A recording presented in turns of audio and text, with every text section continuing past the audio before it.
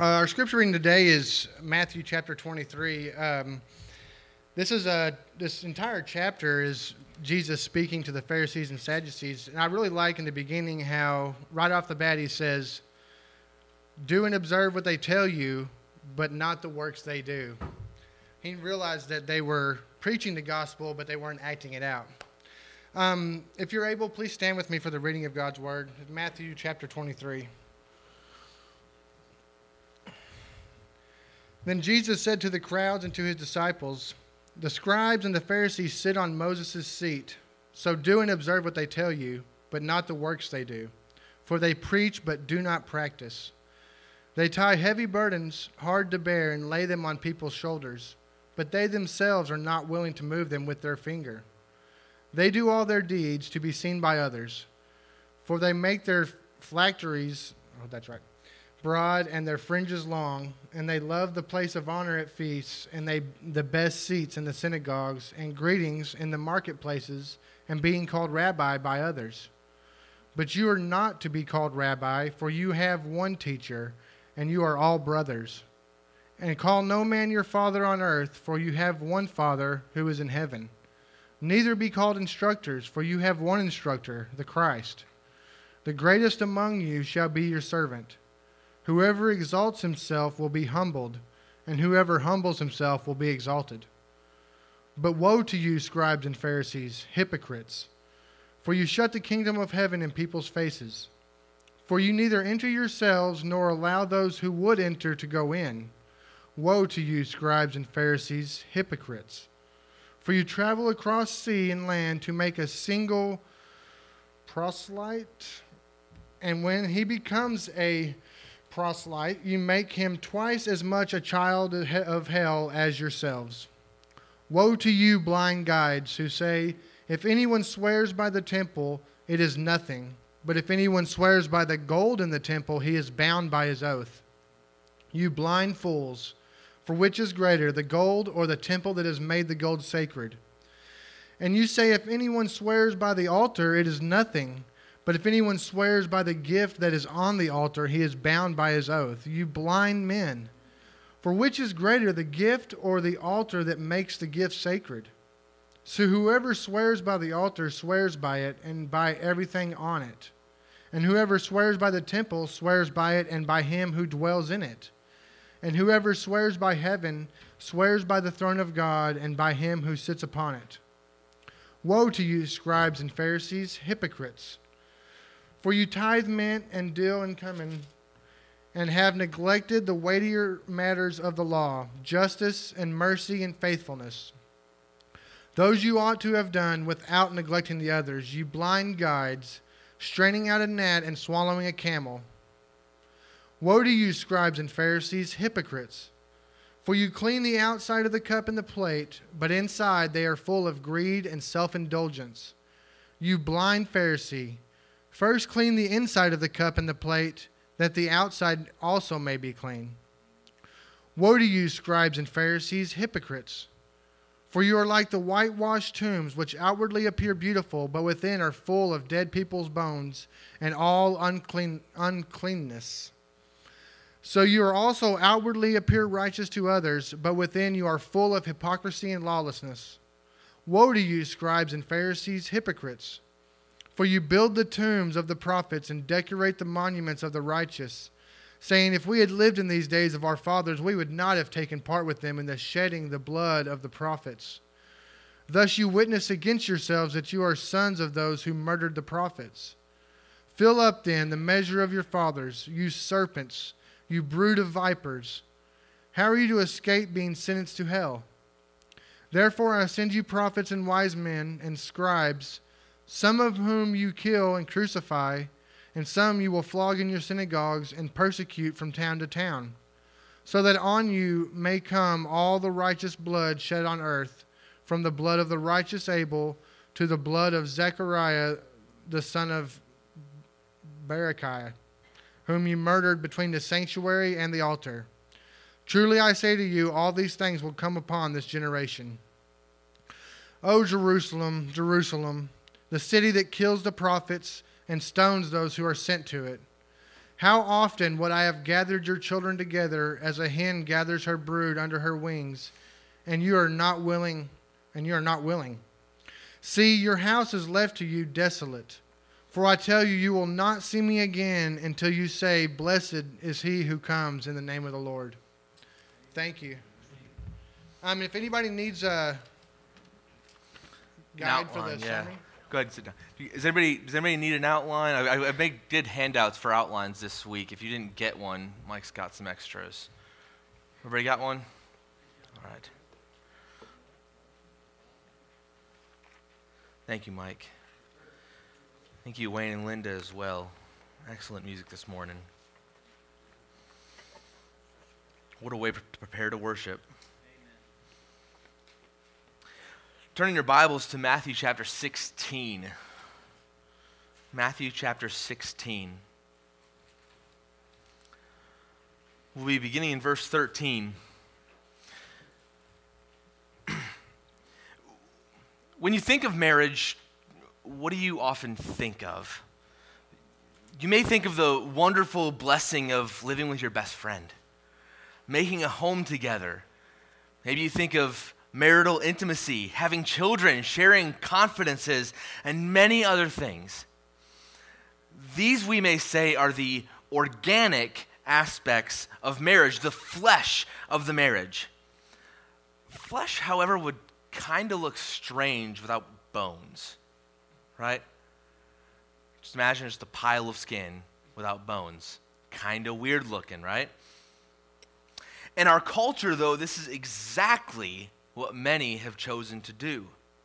Live with the flesh of the marriage without the bones of the marriage. And it doesn't work. In fact, it's downright unbiblical. So when it comes to marriage, what are the bones?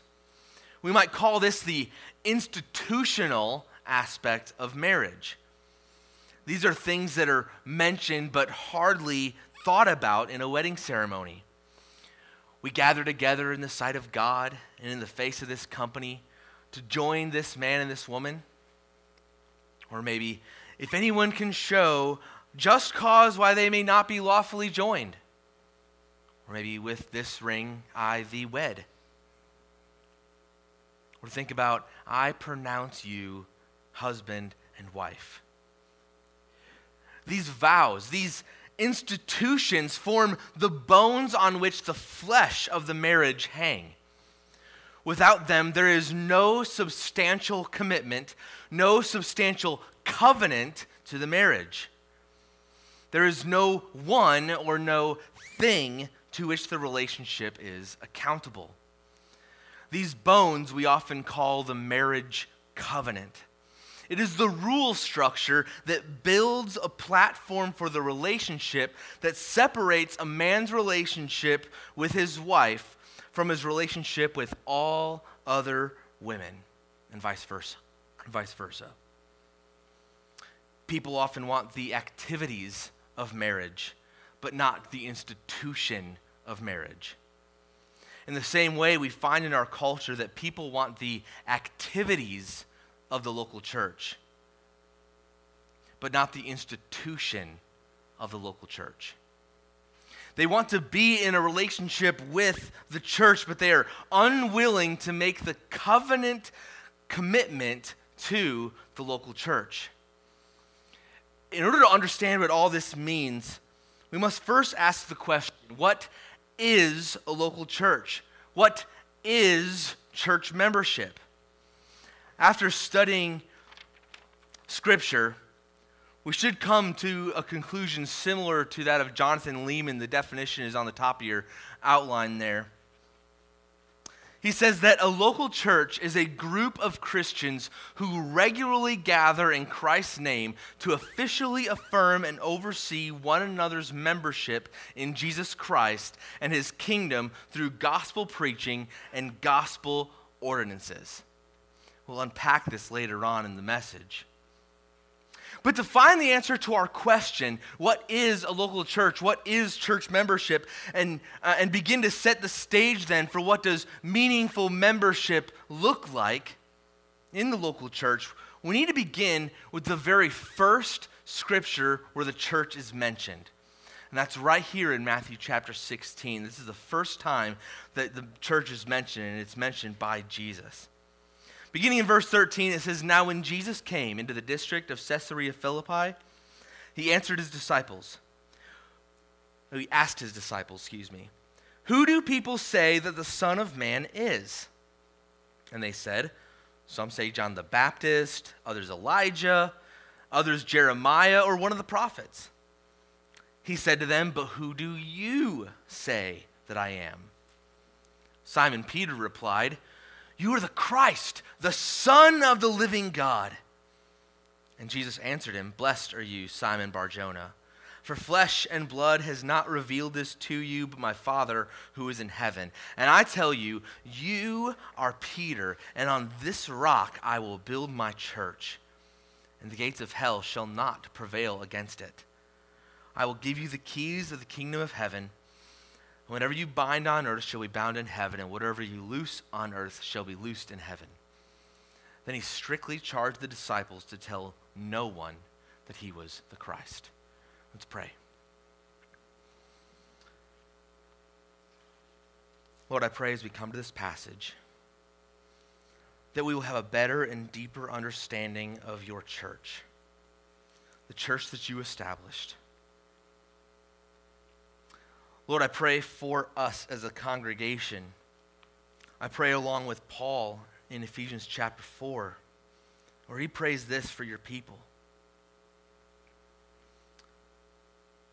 He prays that according to the riches of your glory, that you may grant us to be strengthened with power through your Spirit in our inner being, so that Christ may dwell in our hearts through faith, and that we, being rooted and grounded in love, may have strength to comprehend with all the saints what is the breadth and length and height and depth, and to know the love of Christ that surpasses knowledge, and that we may be filled with all the fullness of God. Now to you who are able to do far more abundantly than all that we ask or think, according to the power at work within us, to you be glory in this church and in Christ Jesus throughout all generations, forever and ever. Amen. In order to understand what Jesus is doing here, we need to get some background into what's going on in the New Testament, especially when Jesus talks about the word kingdom. You may remember from last week, if you have your notes, the blank there is kingdom, background, this word kingdom. Last week, and now in our passage, and even in the definition that's on your page there, the word kingdom plays a dominant role. The phrase, the kingdom of heaven, is especially noticeable throughout the Gospels. In fact, Jesus actually uses the word kingdom far more than he uses the word church. He uses the word church twice and the word kingdom 49 times. On the other side of that, the Apostle Paul in his writings mentions the church 43 times and the kingdom only 14 times. So why is this? What's going on? Is there disagreement in Scripture about which is more important? Actually, no. In fact, what we will see is that Jesus' emphasis, it is Jesus' emphasis on the kingdom that establishes the church as an institution, and Paul's emphasis focuses on the organic, the skin, the flesh of the church, what the church does. To understand the kingdom, then, we need to go back to the Old Testament. I'll do this briefly. We won't spend all of our time here. All the way back in Genesis. I know you're all thinking, really? All the way back in Genesis. God promised Abraham that a kingdom would come from him and his son Isaac. His family remained nomadic people for a couple of generations. And then they were enslaved under the rule of the Egyptian pharaohs for hundreds of years. God then raised up a man named Moses to bring more than 1 million of Abraham's people out of Egypt and bring them to a land where they would eventually become a kingdom. They had borders, they had a king, and they had a set of laws. Things we usually think of when we think of a kingdom. This kingdom was given a unique job, though. Unlike any other kingdom, this kingdom was given the job to represent God on earth. Through the people of Israel, the surrounding nations were supposed to learn about what God is like. As many of you know, Israel failed miserably at this job. Instead of worshiping God, they turned to worship the idols of the nations around them. Instead of following the laws of God, they followed the law of the people around them, essentially to do what is right in their own eyes.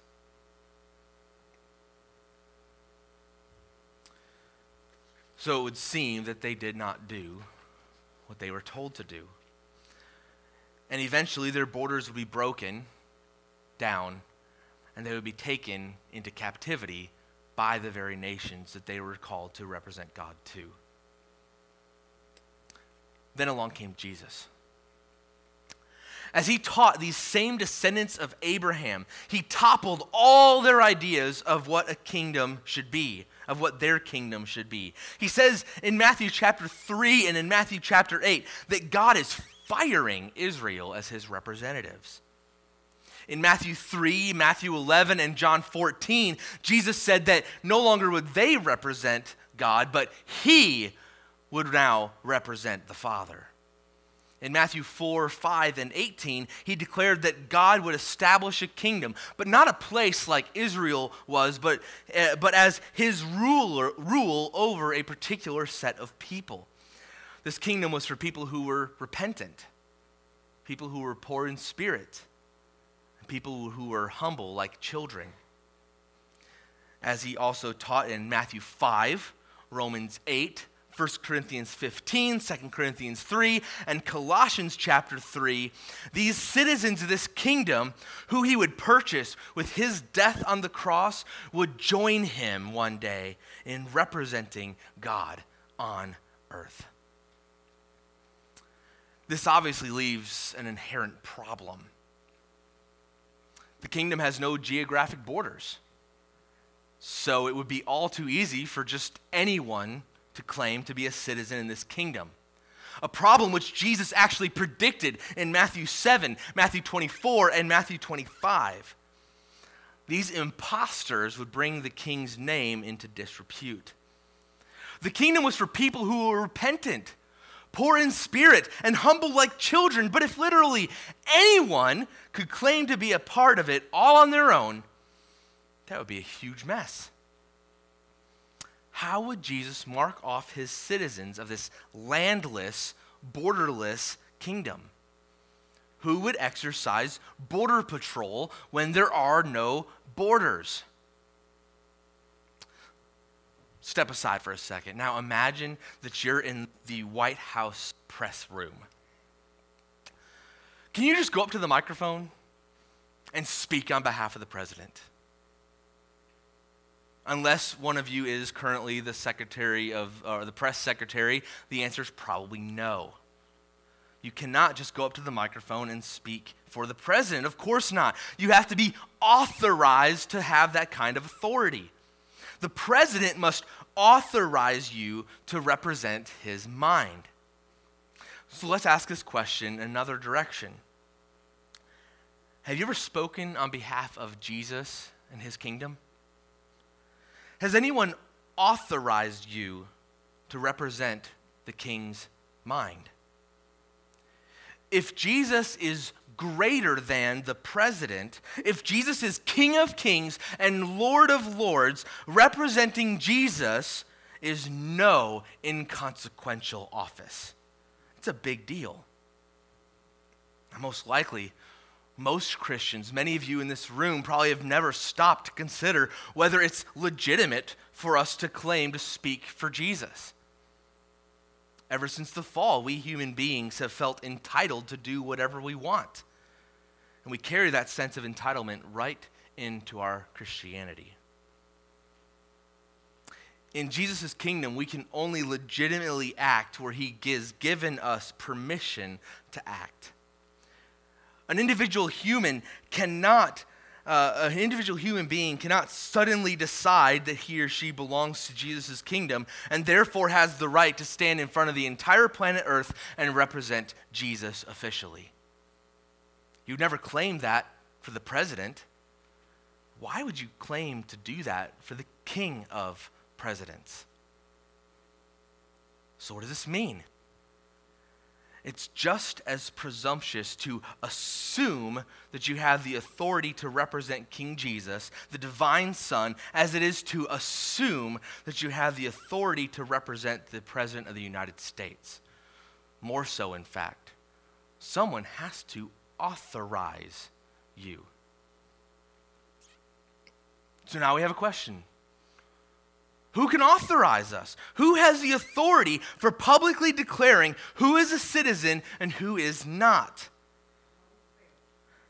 Well, for starters, Peter and the apostles, the first members of the church, and that brings us to our passage this morning. Remember again that this is the first of two passages that Jesus mentions the church. If we want to know what a church and its members are, we should start here. We will see the institutional structure of the church, the bones on which the flesh of the church hangs. See, on your next point there, the church is built on the declaration of Jesus as Messiah. Where we are here in verse 13, what Jesus has just done, he has just fed 4,000 people. And this is the second time he's fed large crowds like this. Crowds have been following them around. And then even more than that, right after this, in the beginning of 16, Jesus had just gotten done rebuking the current leaders, that is the Pharisees and Sadducees, who believed that they represented God on earth and told the people not to trust their leadership. So here we are in verse 13. Jesus gets away with his disciples. This is an important moment of quiet reflection away from the crowds. Can you imagine that you've been surrounded by thousands of people for hours, if not days, and now you get a moment to just sit with your leader, to just sit with Jesus. No more crowds, just yourselves. This is an important moment of quiet reflection away from the crowds before Jesus would go to Jerusalem to be crucified. And he asked them a question. It says, when Jesus came to the district of Caesarea Philippi, he asked the disciples, who do people say that the Son of Man is? The Son of Man was Jesus' favorite way to refer to himself. This is a hearkening back to the book of Daniel, and Daniel refers to this divine character as the Son of Man. Jesus uses that title to refer to himself throughout the Gospels. Who do the people say that the Son of Man is? It's a good question. The disciples would have a pretty good idea, right? They've been hanging out with the people for all this time. They've probably heard some rumors and some things people thought might have been what they believed who Jesus was. And so they answer, some say you're John the Baptist, risen from the dead. Some say Elijah, others Jeremiah or one of the prophets, right? The people think somebody's been risen from the dead and that's who this guy is, right? Somebody's risen from the dead and that's who this guy is right here. So this is what the crowds think. Jesus then shifts the question. He says, but who do you say that I am? Theologian John Baer said this is the most important question in all of Christian history. Who do you say that he is? In fact, all of the early Christian controversies and every controversy for the most part throughout church history has all been centered on this question, who is Jesus? Peter then responds. Speaking on behalf of all of the apostles, Jesus asked all of them, and then Peter, acting as a representative of the apostles, gives this answer. He says, Su e ha Christos ha weos ton theou ton zotas. You are the Christ, the Son of the living God.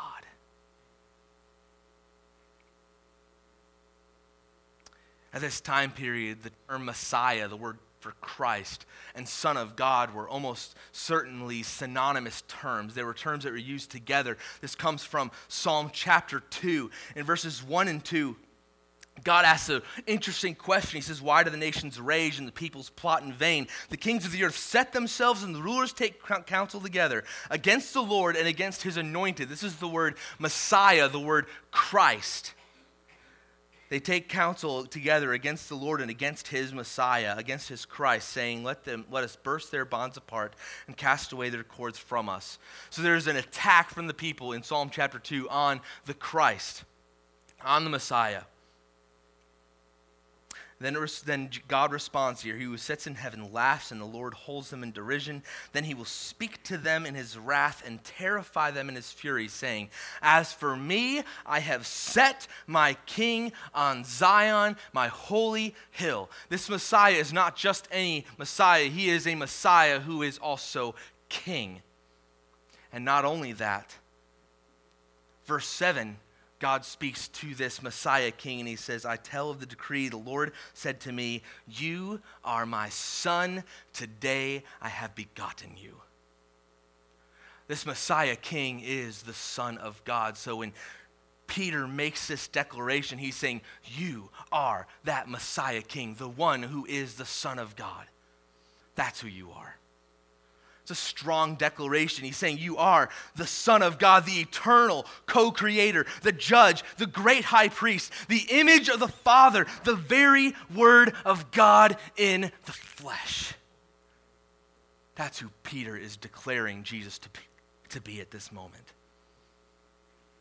Interestingly, Jesus takes this a step further. He says, Jesus answered him, blessed are you, Simon Bar-Jonah, that's Simon, son of John, for flesh and blood has not revealed this to you.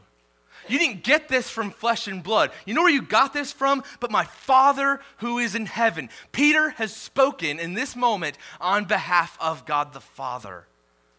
He has spoken what God the Father has revealed to him. Jesus tells him that he has spoken on behalf of God the Father. The church is built on this very declaration. If we as a people do not declare that Jesus is the Christ, the Son of God, we are no longer a church. We are not. But not only is this built on this declaration of Christ as our Messiah, but we see next in point 3 there, the church is built on people. The church is built on people.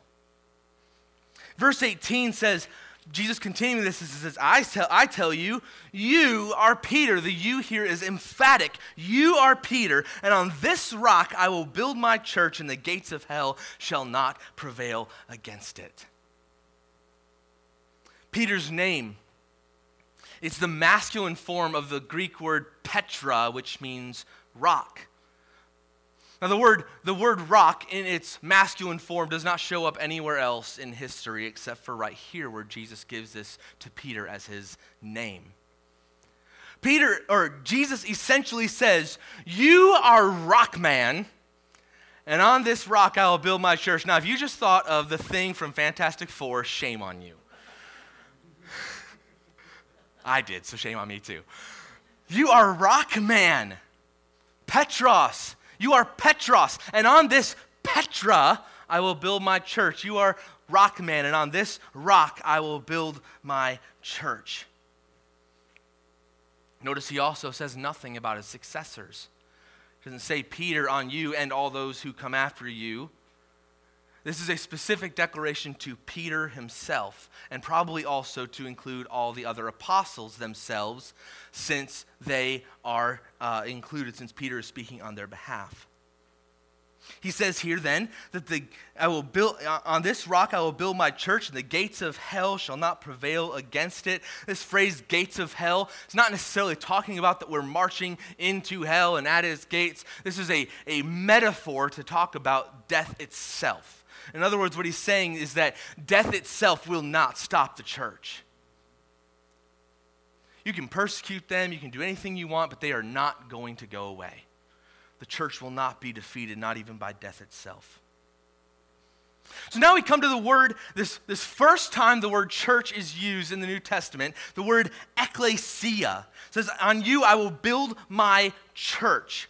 The word ecclesia is used many times throughout the New Testament. 103 of those times it's referring to the church. The word ecclesia means assembly generally, and there's a few times where it's referring to just a gathering of people. But the majority of the time, 103 of the times that the word ecclesia is used, it's translated and should be translated as church. It is the church. It is the formal gathering of God's people. 90 of those times, it's referring to the local church, an individual embassy of God's kingdom on this earth. And 13 times, it's referring to the universal church. That is, according to Jonathan Leeman, the universal church, or the assembly of all Christians from all ages who will gather at the end of history. Jesus says that he will build this end times assembly. The church is an end times assembly. This is not from this time period. We are a gathering of people that are not from this time period, if you will. We are an end times community. So then we ask this question, where will Christ build his church? He says, on this rock. On this rock.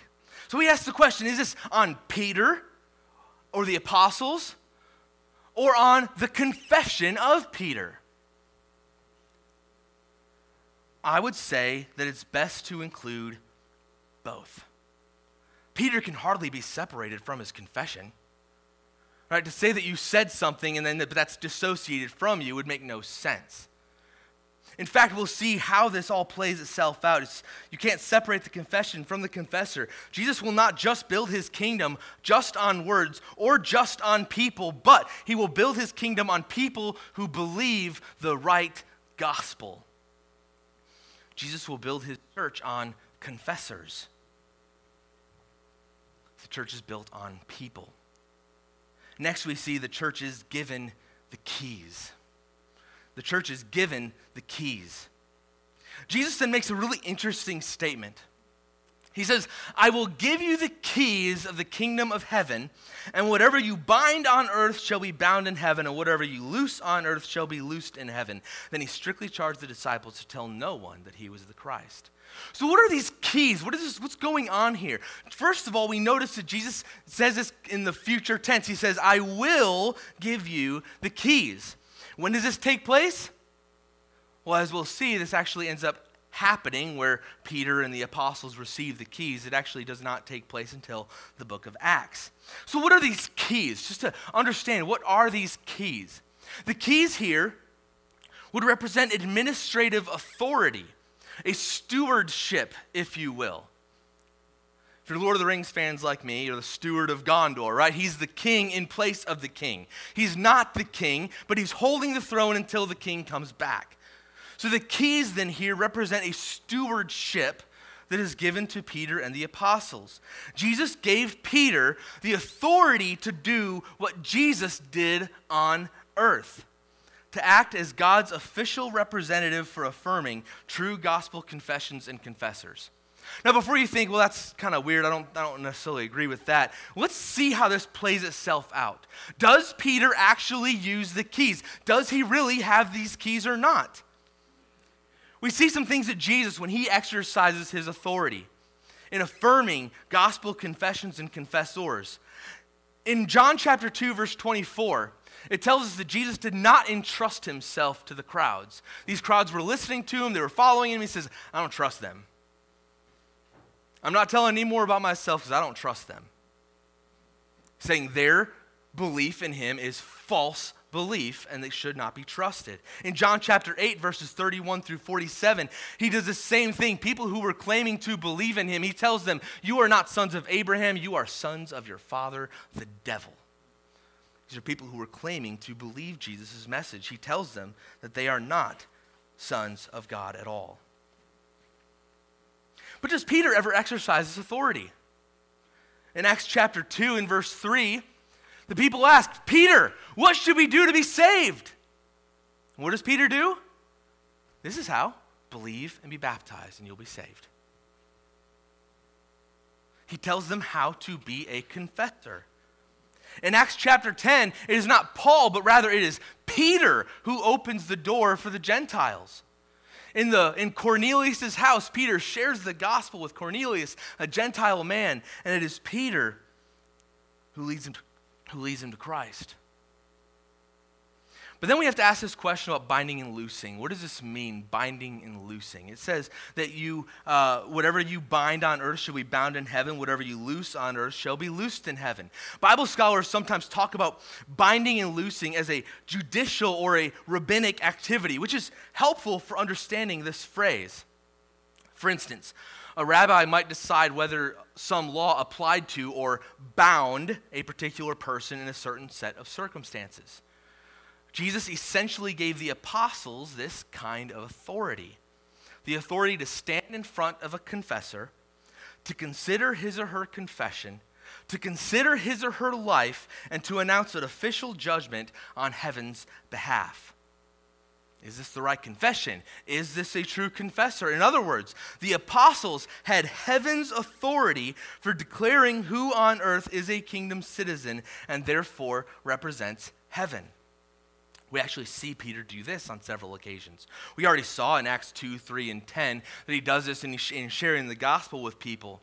But we also see Peter basically pronounce death on Ananias and Sapphira for their deception in Acts chapter 5.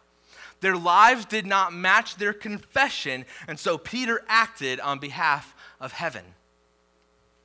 Also in Acts chapter 8, Simon the magician had made a profession of faith under the preaching of Philip. He said, yeah, I believe that stuff, all that things about Jesus you're saying. But then he saw Peter and the apostles giving the Holy Spirit. And he says, I want that ability. I want to do that. Hey, Peter, can I give you some money and get that from you? Peter sharply rebukes him and condemns him for his actions and calls him to repent. He basically tells him, you need to ask for forgiveness for what you're doing right now, or things are not going to be good. Peter acted on behalf of heaven in calling Simon the magician to repentance. So let's not get confused on this. Peter is not making some new decisions for heaven as if heaven must follow his authority. It's not what's going on here. Rather, as R.T. France points out, the way that the verbs are here, the future perfect tense used in these verses, indicates that when Peter makes his decision, it will be found to have been already made in heaven, making him a faithful steward of God's prior decision.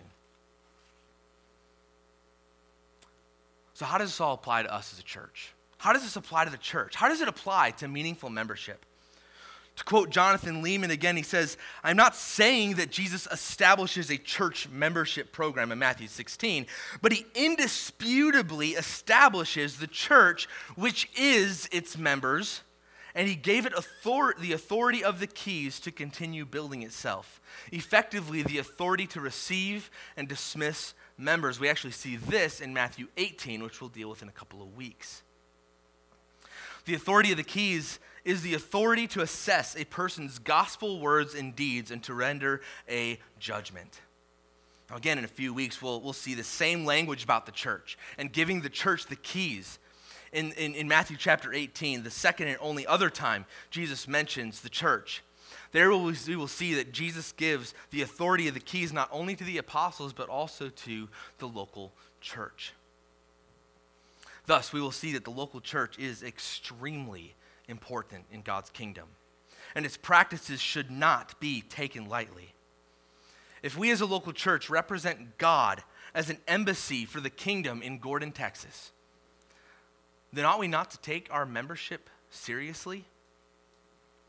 After all, those who we call members are those people who we are affirming as believers, who collectively act as God's representatives.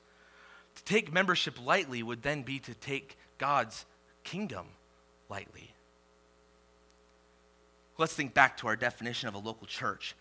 See that back at the top of your page there. A local church is a group of Christians who regularly gather in Christ's name to officially affirm and oversee one another's membership in Jesus Christ and his kingdom through the gospel preaching and gospel ordinances. Notice the 5 parts of this definition. First, there's a group of Christians. Second, we see that there is a regular gathering. 3, we see that there's a congregation-wide exercise of affirmation and oversight. Number 4, we see the purpose of officially representing Christ and his rule on earth. They gather in his name. And 5, we see the use of preaching and ordinances for these purposes. Let's break this down just a little bit. Just like a pastor's announcement in a wedding ceremony changes a man and a woman into a married couple, so these later 4 points in this definition transform an ordinary group of Christians into a local church. Without those 4, we are not a local church, but are merely a social club.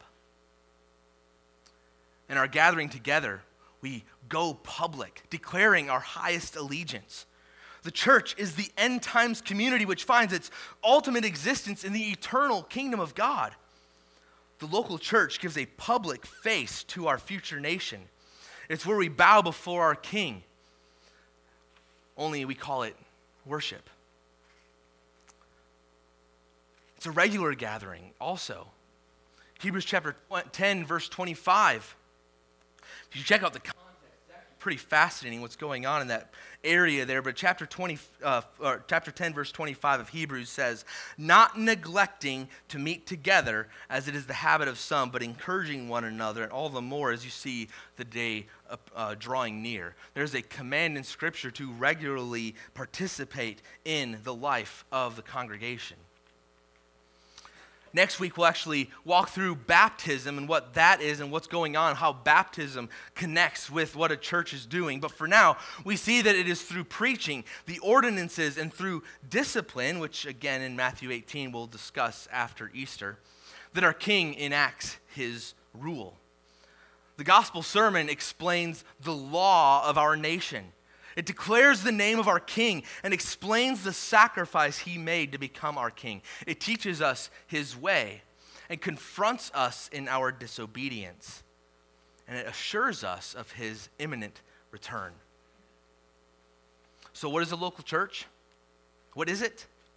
It's the institution that Jesus created and authorized to pronounce the gospel of the kingdom, to affirm gospel professors, to oversee their discipleship, and to expose imposters. We do not join churches as we join clubs.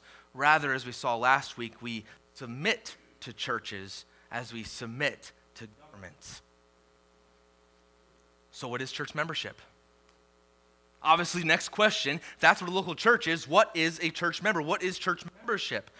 Church membership, your definition there is there, but before we get to the definition, it is the declaration of citizenship in Christ's kingdom. It's a passport. It's an announcement made in the press room of Christ's kingdom. It's the declaration that you are an official, licensed, card-carrying, bona fide Jesus representative.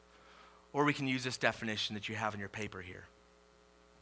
Church membership is a formal relationship between a church and a Christian characterized by the church's affirmation and oversight of a Christian's discipleship and the Christian's submission to living out his or her discipleship in the care of the church. Notice the elements that are present here. First, there's a church body formally affirms an individual profession of faith and baptism as credible. Secondly, it promises to give oversight to that individual's discipleship. And third, the individual formally submits his or her discipleship to the service and authority of this body and its leaders. The church body effectively says to the individual, we recognize your profession of faith, baptism, and discipleship in Christ as valid. Therefore, we publicly affirm and acknowledge you as belonging to Christ and the oversight and acknowledge you as belonging to Christ and to the oversight of our fellowship. Notice that the church is not declaring whether or not you are saved. The church is not saving you. The church is affirming that profession of faith.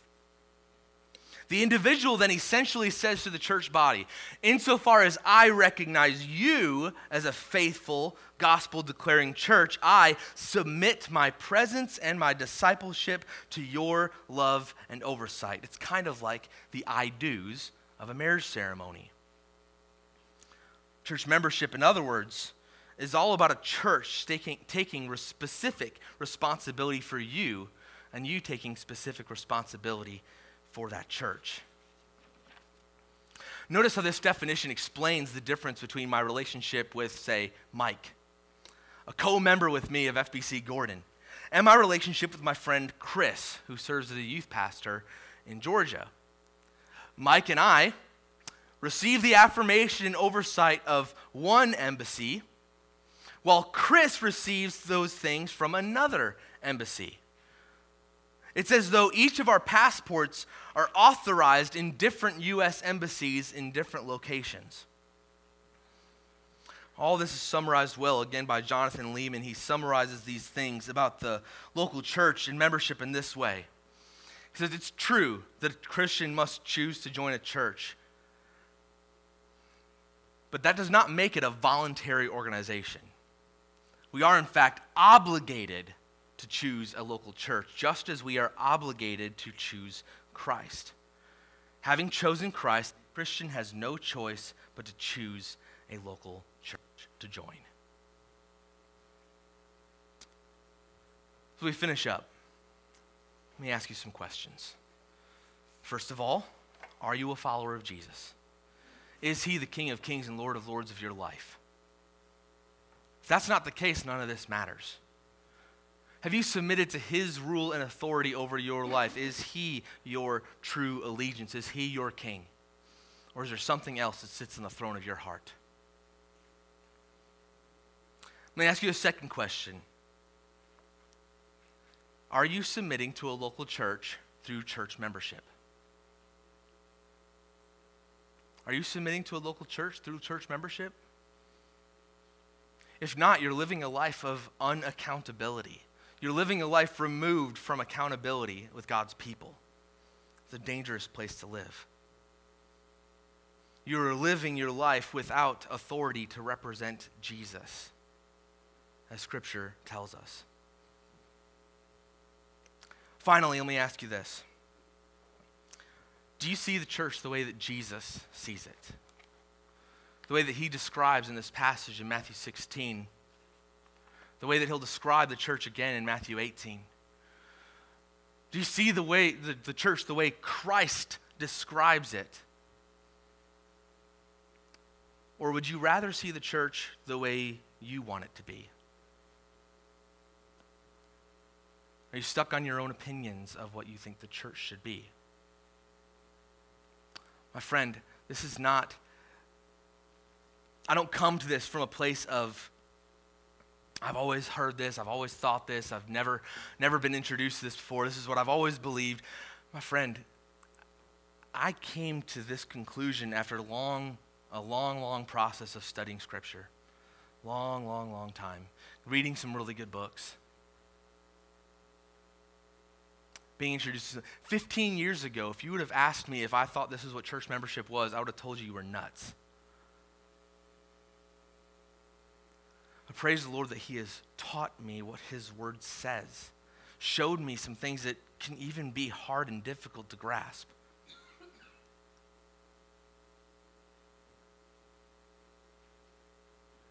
Are you willing to submit to Christ's teaching in the local church?